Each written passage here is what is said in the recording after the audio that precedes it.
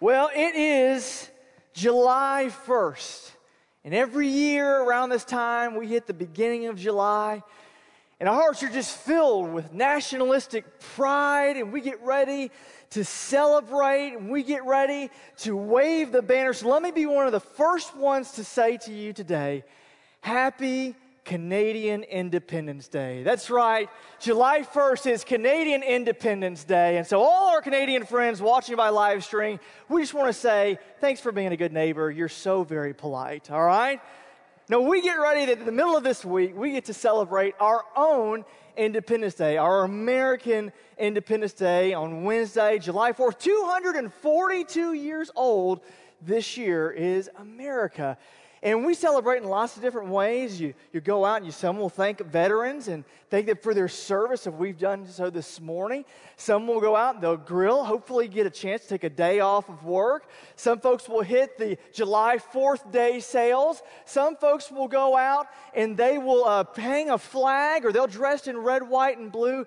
But there is one thing that is synonymous with July 4th, and that is fireworks, right? I've been waiting 364 days for the fireworks. And I don't know, and we moved here to Alabama, that you can't just go and buy fireworks around our neck of the woods. You have to wait for the stores to open and then go. And so we get excited about going and walking through the aisles there, bring the kids with us. And they always want the one that's called the big one. And I'm like, well, I'd like to send you to college one day. We can't afford the big one, okay? So instead, we end up one of those little multi-packs, and we get it out there. And we always have what we like to call our pre-show there in the driveway. We'll wait till it gets a little dusk outside, starts getting a little dim, and we'll line it up, and we'll do the pre-show. We'll start with the smallest ones and move to the biggest ones. We start with the snaps. You remember the snaps? The little white things you used to throw at your brother and sister, make the little pop sound. Remember those, right? We'll start with those.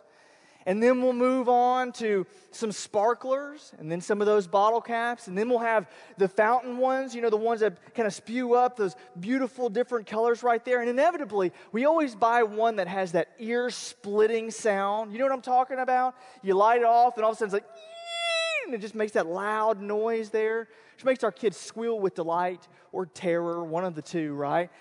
And we light all those off, we have a big time, and then it's time for the main event. We load everybody up into the van, and we go someplace to watch the fireworks. And you get there, and you get your seats, and you get out there, and you have to wait until it's nice and dark outside. And then you see that first little tail of light, and then a giant boom of red, and boom of blue, and boom of green, right? And you see those beautiful fireworks, and millions of people all across our country will go and watch that, because there's something so striking about seeing a burst of light across a dark night sky. And the thought occurred to me today, or this week, as I was preparing for this message today, that is a picture of America. That there's a lot of darkness in America today, and we are in need of light. There is an increasing amount of darkness that seems to get across through news waves and social media, and we see it every single day. Escalating violence in our schools, racism in our communities, divisiveness run rampant, and there's just a lot of darkness around us. One evidence of that is that we look sometimes and we realize that the flag is at half-mast a lot more often than it seems like it used to be. Am I right? We see that we're having to grieve one national tragedy after another. We are in a nation in the midst of an identity crisis. And in the midst of that darkness, what we need is light. We need a burst of light. And Jesus calls us to be that. There's a passage of Scripture that Pastor Danny talks about often in Discover Shades. If you've been around here for any length of time, you've heard it. It's Matthew chapter 5, verse 14 through 15. These are Jesus' words when he says to us, "You are the light of the world. A city set on a hill cannot be hidden, nor do people light a lamp and put it under a basket, but on a stand, and it gives light to all who are in the house." And as believers, we are called to be light in the midst of darkness. But we also notice something else as believers. That as we look and kind of see the culture around us, it seems like increasingly the culture's going this way, and following Jesus according to his word requires us to go this way. That the culture is calling us to go this way, that the gravitational pull and the gravity is going this way with our culture, but following Jesus often means going this way. What are we to do with that tension? What are we to do with that conflict? How do we respond to it? And how do we choose this moment to be light? In fact, what does it even mean to be light?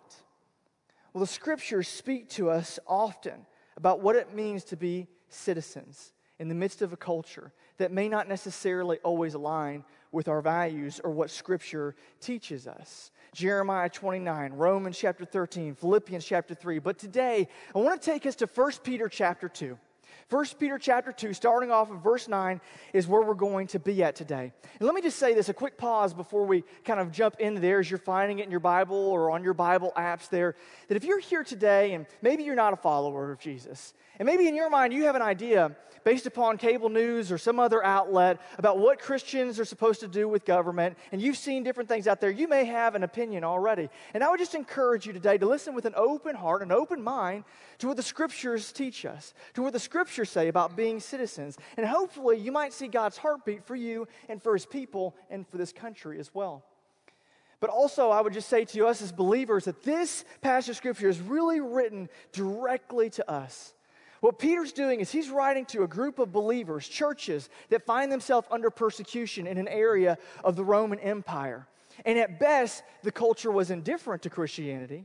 And at worst, it was openly hostile towards Christians and the teachings of Christ. This was a government that Peter is writing to, people that are under a government that didn't consider Christian values in the least. It was a tense time, rising persecution, and the culture of the empire is definitely not in line with Scripture. And it's into this space that Peter chooses to speak to us to help us to understand how do we respond to that tension in the culture. How do we respond as believers seeking to carry the light? How do we live as believers at that moment in time when we feel that kind of tension? Now, the first thing he's going to do, before he gives us some real practical action steps, and there's going to be lots of those today, he gives us a really foundational truth that all believers in Jesus have to understand and embrace in order for us to have this kind of impact and influence on culture and on our country. And that foundational truth is found, for starting off here in verse 9. But you are a chosen race, a royal priesthood, a holy nation, a people for his own possession, that you may proclaim the excellencies of him who called you out of darkness and into his marvelous light. Once you were not a people, but now you're God's people. Once you had not received mercy, but now you have received mercy. And the point that he's trying to drive home for us is the first point of the message today, that we are citizens of another kingdom. We are citizens of another kingdom. He says you are a chosen race, but that's not because of our skin color or because of a certain ethnic group that we belong to. He says you are a royal priesthood, but that's not because we've been ordained or have a certain religious background. He says that you are a people, a holy nation. But that's not because we belong to some geopolitical country. What he's saying is that you belong to these things. You are a people of my possession because once you were in darkness. And what I did by my grace, by my mercy, through the cross, through the resurrection, is I called you out of that darkness into the light. And not only did I call you into the light, but I called you then to proclaim me, to proclaim the light and to reflect it to the world around you. He says then in verse 10 that once you were not a people. The point that he's driving home here is that no one starts in God's kingdom. It's a choice that we have to make to join his kingdom. Nobody is born into it. No one gets to it because of their family tree or their country's creed. That it has to be a decision that we make. And that at that point at which we choose to embrace God's mercy, at that point, when we ask Jesus to be our Lord and our Savior, then we also make him our King. Now I want you to notice in verse 9 it says that you are a chosen race, a royal priesthood, a holy nation. And then I want you to see in verse 10 it says you were not a people, but now you are God's people, that this is a fact of our faith, that we have a king, that we are citizens of another kingdom at the point at which we ask Jesus Christ to be our Lord and Savior. So what is God's kingdom, and what does that mean? I like how Al Mohler defines it. He's a seminary president, theologian, scholar. He puts it this way, that God's kingdom is essentially His reign over His people for their good and His glory. That God rules in our hearts in such a way that it means our good and His glory for those around us. Philippians 3, verse 20. But our citizenship is in heaven, and from it we await a Savior, the Lord Jesus Christ. We are citizens of another kingdom. Now, because we're citizens of another kingdom, does that mean that we can't honor and celebrate our country? Does that mean that we can't honor and celebrate our heritage? Well, no. No, God, in fact, has placed us here in the midst of this country to live within it and to represent His kingdom. As I was thinking about that this week, I was reminded about July 4th and our own family history. July 4th, 1952 is an important date for our family because on July 4th, 1952, my grandfather, Sergeant First Class Charles Reedy, Chuck, came home. He had fought in World War II on the Pacific Theater. And then he had been part of the force that occupied Japan from 1945, the war's end, to 1952. And July 4th, he finally came home aboard the USS H.B. Freeman. In fact, I think we got a picture of that ship right there. July 4th, that's the ship that my grandfather came home in. But he didn't just come home alone. While he was in Japan, he met a nice young lady, a Japanese citizen. Her name was Taiko. They fell in love. They got married. They had their first baby and started a family. And aboard that ship came my grandmother, my grandfather, and my Uncle Doug, July 4th, coming to this country. Within a year, my mother was born. And it was around about that time that my grandmother became very ill, down and depressed. I took her to some military doctors. They couldn't quite figure out what was going wrong with her. And so my grandfather scraped together their meager savings and got her in to see a civilian doctor. And that civilian doctor talked with her a little bit and very quickly discovered that her issue was that she felt like she was not at home, that she felt like she wasn't really connecting with her new surroundings. And what he said to her is that you need to help her become a citizen. Well, that set my grandmother with a purpose and a passion. And so she studied the language and got more and more proficient in it. Then she studied America and got more and more grounded in what it is to be an American. And in 1960, my grandmother became a U.S. citizen. In fact, this is her certificate of naturalization right there. 1960, that's my grandmother right there. Now, if you were to go find my grandmother and you were to sit down with her, she would go on and on about Japanese heritage, culture, where she came from, and she could tell you all about it. Still speaks the language fluently. I remember growing up, and I remember seeing it all around the house. Some of y'all, your grandmother's home cooking was like chicken and dumplings. Mine was sushi, okay? Like she loved her heritage. Loved it. But if you were to sit with her and ask her, but where are you a citizen? No mention of Japan would cross her lips. What she would say is, I am an American. For nearly 60 years now, she has been an American citizen. And for us, we don't say that we don't like our American heritage or history. We don't say that we don't stand upon it. It's not something that we lock up in a closet because now we're followers of Jesus and citizens of a kingdom. We honor our heritage. We honor where we come from. But we know that our allegiance is first and foremost to our King.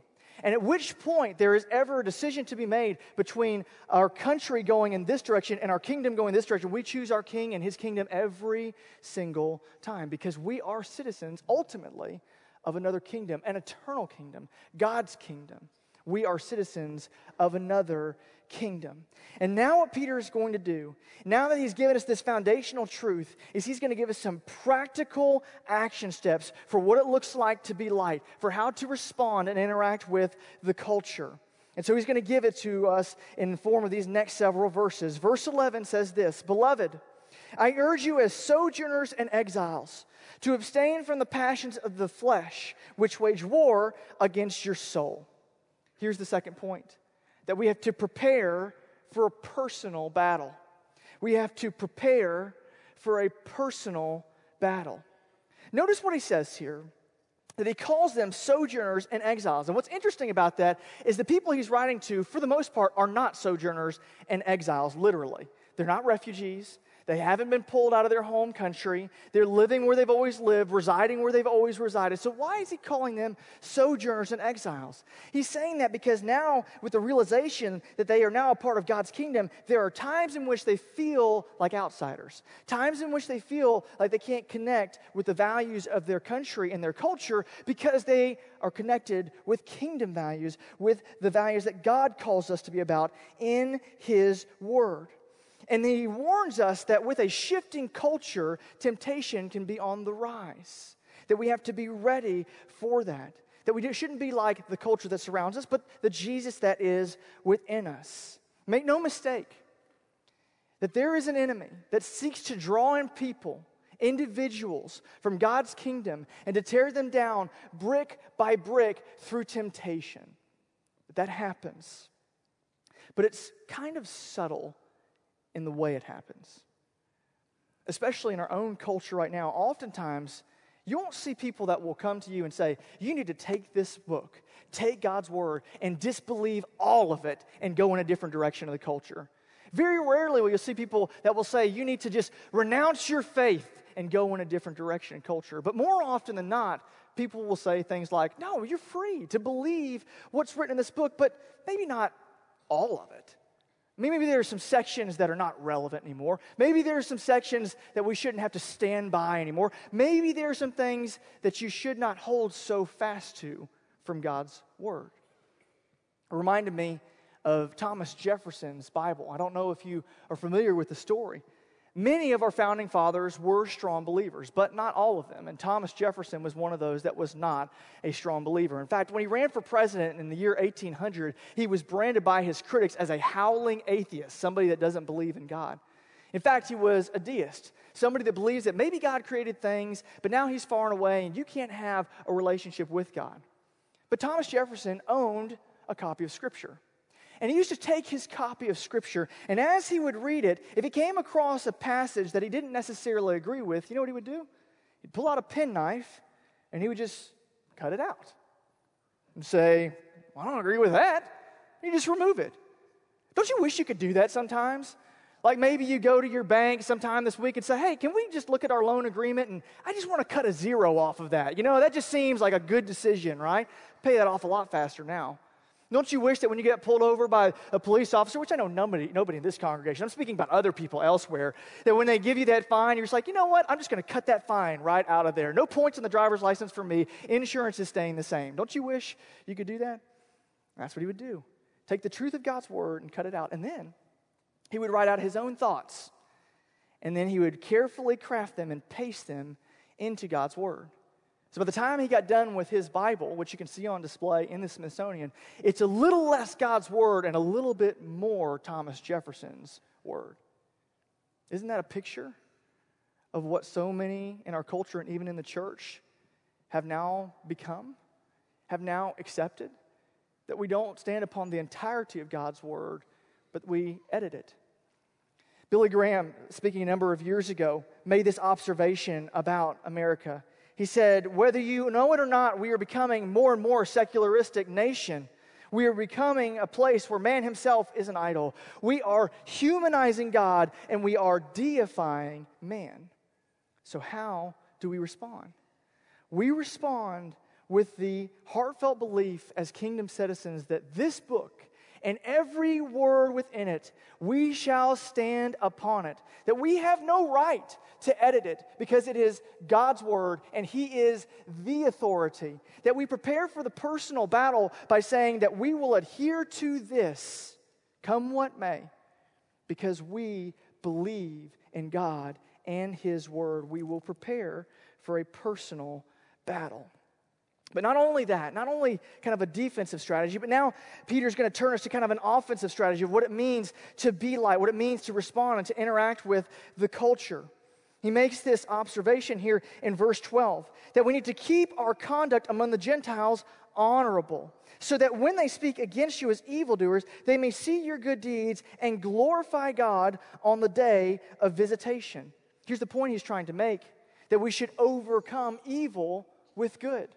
We should seek to overcome evil with good. The word that he says here for having honorable conduct, that word right there is literally good conduct.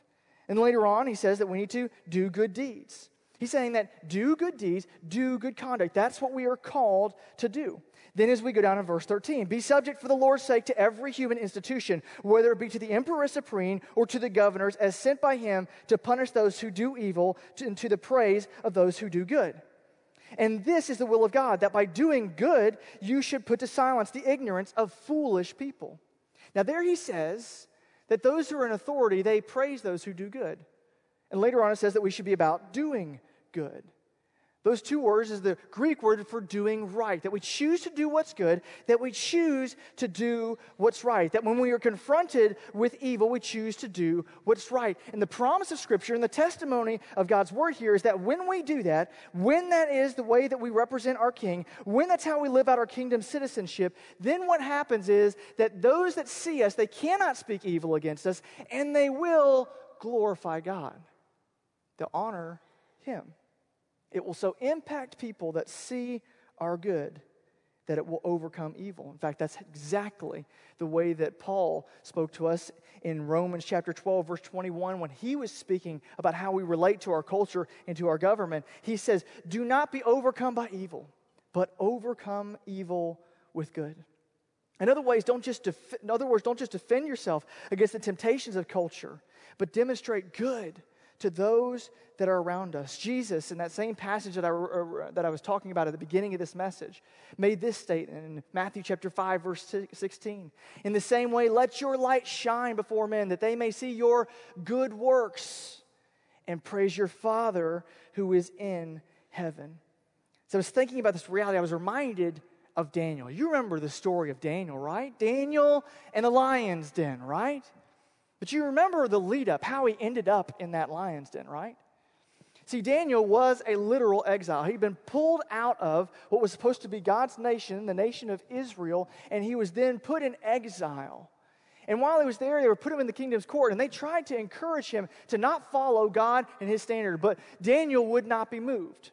He always chose to do what was good, chose to do what is right, chose to do good for his kingdom according to his kingdom values. And so he lived this out. And then pretty soon he gained influence and he gave some prestige and he kind of rose through the ranks and he became one of the top guys there in Babylon. Well, his opponents didn't like this very much. They got very jealous. And so they started to try and look for some dirt on Daniel, but they couldn't find any. And so they decided they were going to try and create some false accusations, but it was really hard to refute a man of that kind of character who was always doing good and always choosing to do what was right. And so what they ended up doing is they got the king to decree that all the people should only pray to the king. No longer were they allowed to pray to God of any faith, that they now had to pray only to the king. What did Daniel do? He saw his country's decree and he said, that is not in alignment with God's word. I will continue to pray to my God. He was not about to violate his relationship with God. And so they simply followed him back to his house where he opened up his windows and continued to pray openly to the Lord, his God, the one true God. Well, when they did this, they brought him before the king. And the king saw him there, and the king tried to work it out, but he knew that he had to enforce the law. And so they took him and they gave him the penalty of throwing him into that lion's den. They sealed it up. That night, King Darius, a pagan king, a king that did not believe in God, a king that had called his country to pray to him instead of to God, that king didn't sleep very well. And he woke up the next morning, and he went out there, and he said, Daniel, has the Lord your God saved you? And Daniel said, yes. They lifted him up out of the lion's den. And because he chose to do what was right, and because he chose to do what was good, because of this amazing witness of God's faithfulness in his life, King Darius became convinced that he too needed to glorify God. And so he made a decree that we see in Daniel chapter 6, verse 25 through 28, Remember, this is a pagan king, a king that did not know God, a king that was convinced because of the witness of Daniel. Then King Darius wrote to all the peoples, nations, languages that dwell in all the earth, this powerful man sending this message across the globe, peace be multiplied to you. I make a decree that in all my royal dominion, people are to tremble and fear before the God of Daniel. For he is the living God, enduring forever. His kingdom shall never be destroyed. His dominion shall be to the end. He delivers and rescues. He works signs and wonders in heaven and on earth. He who has saved Daniel from the power of the lions. So this Daniel prospered during the reign of Darius and the reign of Cyrus the Persian. You know what Daniel did? He overcame evil with good. Gained influence, and he overcame evil by continually choosing to do what was good and what was right. But Peter is not done yet. He's going to continue coaching us in this. Not only that we need to prepare for a personal battle, not only do we need to overcome evil with good, but he's going to make another point here for us to learn to relate to our culture, for us to see how we are to be light at this moment in time. Now, this next point, I'll be honest with you, when I came across it, it seems a little counterintuitive, especially given the cultural environment that we see ourselves in. He tells us that we are to show honor. To show honor. Look what it says here in verse 13. Be subject for the Lord's sake to every human institution, whether it be to the emperor supreme or to the governors that are sent by him to punish those who do evil and to praise those who do good. That for God's sake we submit ourselves to be subject unto the governing authorities. And then he tells us in verse 17 to kind of wrap this around and summarize the statement. He says that we are to honor everyone, love the brotherhood, fear God, and honor the emperor. That word honor there, it means what you would think it means, yes, to honor, but it also means that we see the value in the person that's standing before us, that we see the value in the people that we are talking with. We see the value in them as human beings created in God's image. He starts off by saying we're supposed to honor everyone, even those that we disagree with. I think that you'd agree with me that we are at a point where we tend to get shrill as a nation. Whenever we disagree with someone, there's not a lot of civility there, and God calls us to be a people who show honor and value others, even those that we wholeheartedly disagree with. Then it says that we are to love the brotherhood. That for us in this room, relating to one another, we are to demonstrate that kind of agape, Christ-like, selfless love where we support and pray for one another as we live in a culture that doesn't always align with our kingdom. That we strive to be light together. Then it says that we fear God. And notice, fear God is the only thing on the list that gets fear. Fear meaning to reverence, to worship, that we worship God and God alone. And then he finishes it by saying, honor the emperor. Now what makes that really radical is the emperor he's talking about here, according to most evangelical scholars who've studied this passage, they believe that that emperor was Nero. Nero was a guy that was not a friend of Christians. In fact, within a few years after writing this letter, he would unleash what one commentator called a literal bloodbath among the Christians there in Rome. This was not a guy who aligned with Christian values. This was not a guy that cared about Christian values. This was not a guy who supported Christians in the least. In fact, he would be a guy who would be responsible for the death of many of them. And what does Peter say under the inspiration of the Holy Spirit and God's word is that we're to honor even that guy. We honor the emperor. Like Daniel, we don't necessarily always have to obey anything that is decreed for us that is not in alignment with God's word, but we always show honor. And we could all do better in this. I personally can do better in this. We try and instruct our kids in our home how to speak with honor. It's not always the easiest task. Some of you that have young children or have had young children understand what it's like to try and get your children to speak to each other with honor, right? Like if one child inadvertently or very intentionally injures another child, right? you make them go talk to them, and you tell them, hey, tell your sister sorry, right? How do they say it? Sorry, right? Dripping with sarcasm, right? And their tone betrays the truth that you're trying to get them to convey. Sometimes our tone betrays the truth that we're trying to convey to a world that needs to know God's truth. A number of years ago, and I was at a different church, we brought a group of students to Washington, D.C. It was a tremendous trip. They got a chance to meet with a lot of people that are working hard in our nation's capital to try and bring a Christian worldview and Christian policy to the table. And they talked to different folks that were involved in the United States Representatives, United States Senate, and they talked to lots of different folks that were involved up in the Supreme Court. It was just an incredible, incredible time. But there was one big figure in kind of Christian culture who was there. And he shall remain nameless. We had a Q&A time. And there were a couple of young kids who came to the front in front of a crowd of about 900 students. They came to the crowd and they got to a microphone and they asked a question. They made a few statements first and then they asked a question. Now those students that made that question were 100% incorrect. They were 100% wrong. I don't know where they got their facts from. They were 100% wrong.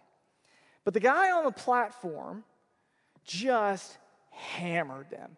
I mean, he just laid into them. These kids that were probably 15, 16, 17 years old, he just nailed them. Now, what the speaker was saying was 100% true. But his tone, his demeanor, well, let's just say this. At the end of that session, there was a break.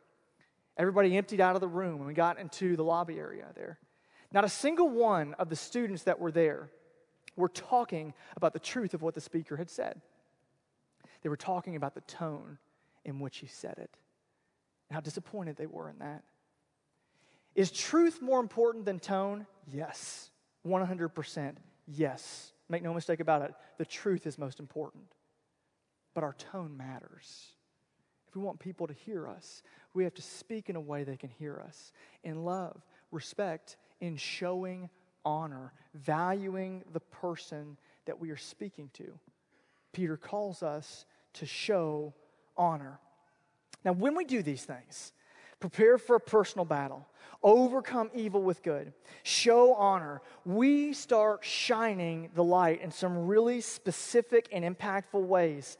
And these things will lead to influence like Daniel, influence like the early church, influence like Jesus, which is why when you get down here to verse 21, then Peter starts speaking specifically of Jesus.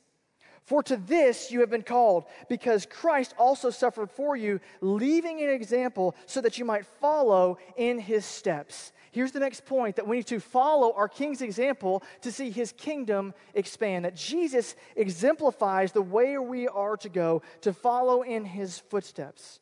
Verse 22, he committed no sin, neither was deceit found in his mouth. That for Jesus, he always did what was good. He always did what was right. And that caused many people around him to glorify God. He always chose to do what was right, overcoming evil with good. Then in verse 23, and when he was reviled, he did not revile in return. And when he suffered, he did not threaten, but continued entrusting himself to him who judges justly. That even when they came after him and reviled him and threatened him, he did not threaten back. Instead, he showed honor and trusted God.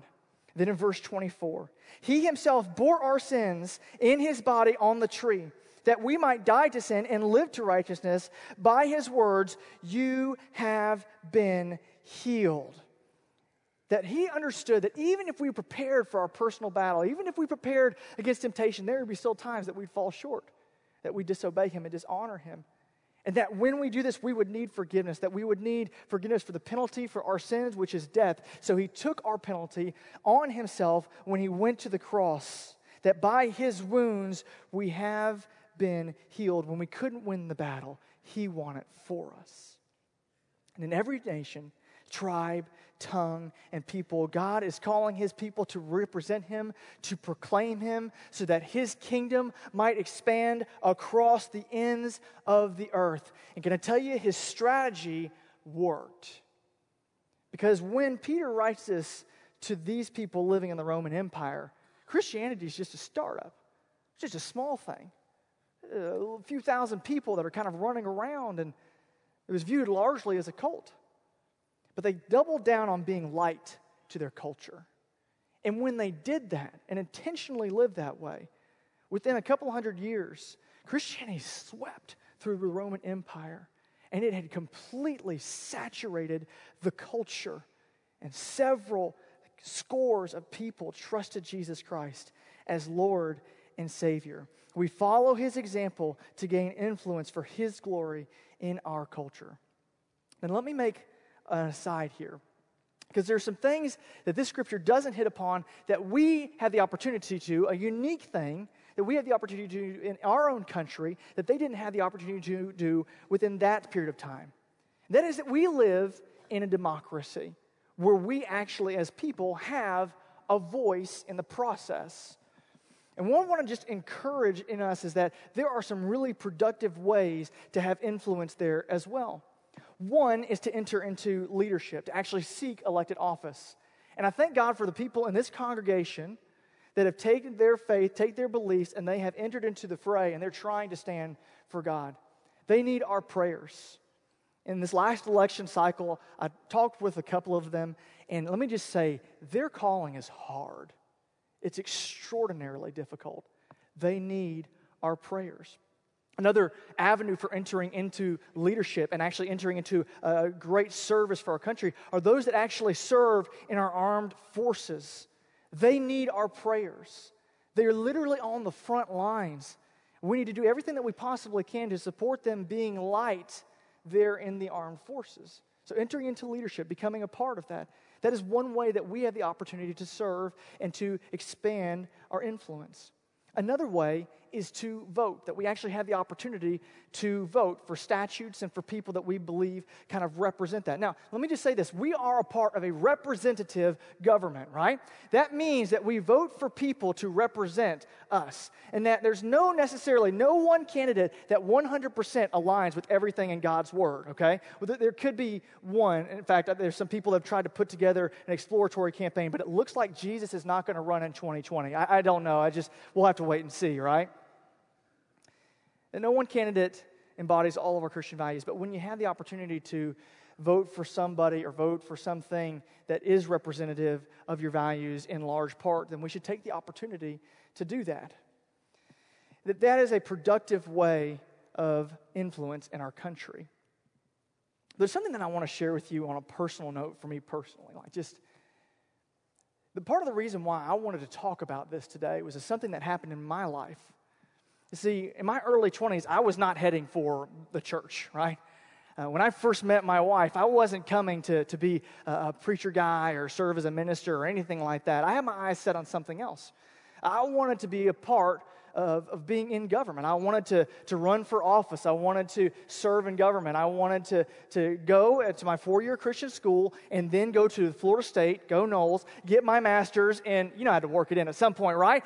And then get my master's of public administration, and then I was going to go back to my hometown, and then I was going to try and serve in local government, and then I was going to see kind of how far I could go with maybe running for state office at some point. That was my plan, right? Because I believe that was a great way to affect real change. And it is. And we affirm that. But I had the opportunity to go with a group of people and to hear a United States representative speak. And I was excited to hear him speak because he was going to talk about his faith in Jesus. And he talked about how he was fighting to get kind of the Christian worldview in policy making. And he was talking about all the different things that they were doing in government to try and stand for Jesus. And then he came to a point in the message, after talking about this for several minutes, he came to a point in the message and he got to the end of it and he just kind of said to us, but can I just tell you something? We're just the rear guard, those of us that are in Washington. That policy will only take us so far. That we have to see revival come from the church and awakening sweep across our land. That policy doesn't necessarily change human hearts. That we need a movement of God. That revival comes from the church. I don't know if you captured what Matt Driscoll said earlier in his prayer, but I wrote it down because I just thought, this is so good. If we want to see God's rule in our country, He must first rule in our hearts. So cast our vote, yes, but let's love and honor our neighbor. Raise our voice on the issues, yes, but don't forget to proclaim your King. Enter into leadership, but lead people to Jesus. Let us be a people that says, your kingdom come, your will be done. Let's raise up and see the gospel go person to person all across our nation so that they might experience the life-changing relationship with Jesus and experience the joy that is knowing God. Let's be the light. And this Wednesday, if you're one of millions of Americans who sit and watch the fireworks pierce the night sky, as you see it happen, remember that's our calling. To be light in the midst of darkness. To be those who would constantly and consistently show light for King Jesus. Verse 25. For you were straying like sheep, but have now returned to the shepherd and overseers of our souls. I started this message by talking to a handful of people, maybe more, that are in the room that maybe you don't have a relationship with Jesus. And I want you to see that he says here that we were straying like sheep, that every single person, regardless of where you come from, strays from God and from His standard. And we all struggle with this thing called sin, disobeying God. But praise God, for those of us in this room that know Jesus, we have had the opportunity to reconnect with our shepherd, with the overseers of our soul, to begin a relationship with God because of Jesus, because He went to the cross, because His wounds have healed our sins. That the wages of sin is death, but the free gift of God is eternal life because of His death and resurrection on the cross. And if you're here today, I want to invite you to know the God that loves you so very much that no matter what your background is, what your affiliation is, He is willing to say that He wants you, that He will pay the penalty for your sins. And that can happen right here, right now. We're going to enter into a time of prayer, a brief time of prayer. I'm going to invite everybody to bow our heads and close our eyes here now. We're going to reserve the first of the time here in prayer to talk to folks in this room that may need to begin a relationship with Christ. But we are going to talk to the believers in this room and pray a prayer of blessing and ask God to move in our hearts and our life to represent Him well. Let me first talk to those that need to know Jesus. Let me say this, that you're here today and you are ready to begin that relationship with Him. That's actually a pretty simple thing to understand. Not necessarily easy thing to do, but simple thing to understand. It comes when you come to God and you say, I surrender. I'm done doing things in my own way. I want to do things your way, God. I'm ready to yield to you, and I need your forgiveness. And you do that, and God will give you a relationship with His Heavenly Father. You do that, and then you have a relationship, and you become a part of a kingdom that has no end.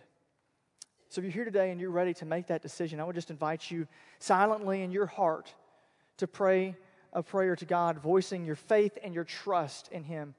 And let me just say this, it's not about repeating the words that I say up here. That's kind of a meaningless thing. It's more about you making these words your own and praying them genuinely to God who is listening. So if you're here and that's you, take a moment and pray this or something like this to God. Call out to God right now and say, I know, Jesus, that I am a sinner, that I've disobeyed you. But I also know that you died on the cross to pay the penalty for my sin. I believe that you rose from the grave. And so right here and right now, as best I know how, I surrender myself to you. I turn away from living life my way, and I turn to living life your way. Be my Savior, my Lord, and my King. I give it all to you. You're here today and you prayed that prayer, and I'm just thrilled for you. Whether you're young, whether you're old, no matter where you're at today, the angels celebrate the fact that you've just begun that relationship with Jesus. I want to encourage you to do a couple things. One, that you can take that Connect card that Danny talked about earlier in the message and earlier in this time of worship, and you can take that and just check off the little box right there that says that today I am committing my life to Christ. You can also come to the front at the end of this worship service. There'll be some of us here at the beginning and just say, hey, listen, today I made that decision. Consider it an honor, a joy to talk with you about that decision. So when the end of this service comes, you come and talk to us or drop this card in the plate as it goes by there. We won't badger you. We just want to encourage you in your new faith. For all of us today, I want to pray a final blessing over us and ask that God would give us wisdom to be light for Him. Father, we're grateful that you've given us the opportunity to live where we live, to be citizens of your kingdom, but also residents of America and citizens here as well. And Father, we ask that you would help us, Lord, to use the platform that you've given us to shine your light in these practical ways, Lord, that others might see and they might glorify you. God, we ask that you would move so powerfully for your people through this church and churches like it all across the country that, Lord, truly revival would come and awakening would sweep through and you, God, would be exalted over all. Lord, that's the prayer of our heart. Help each and every one of us to do our part in living as light for you. We love you so much, Jesus, and we pray these things in your name. Amen.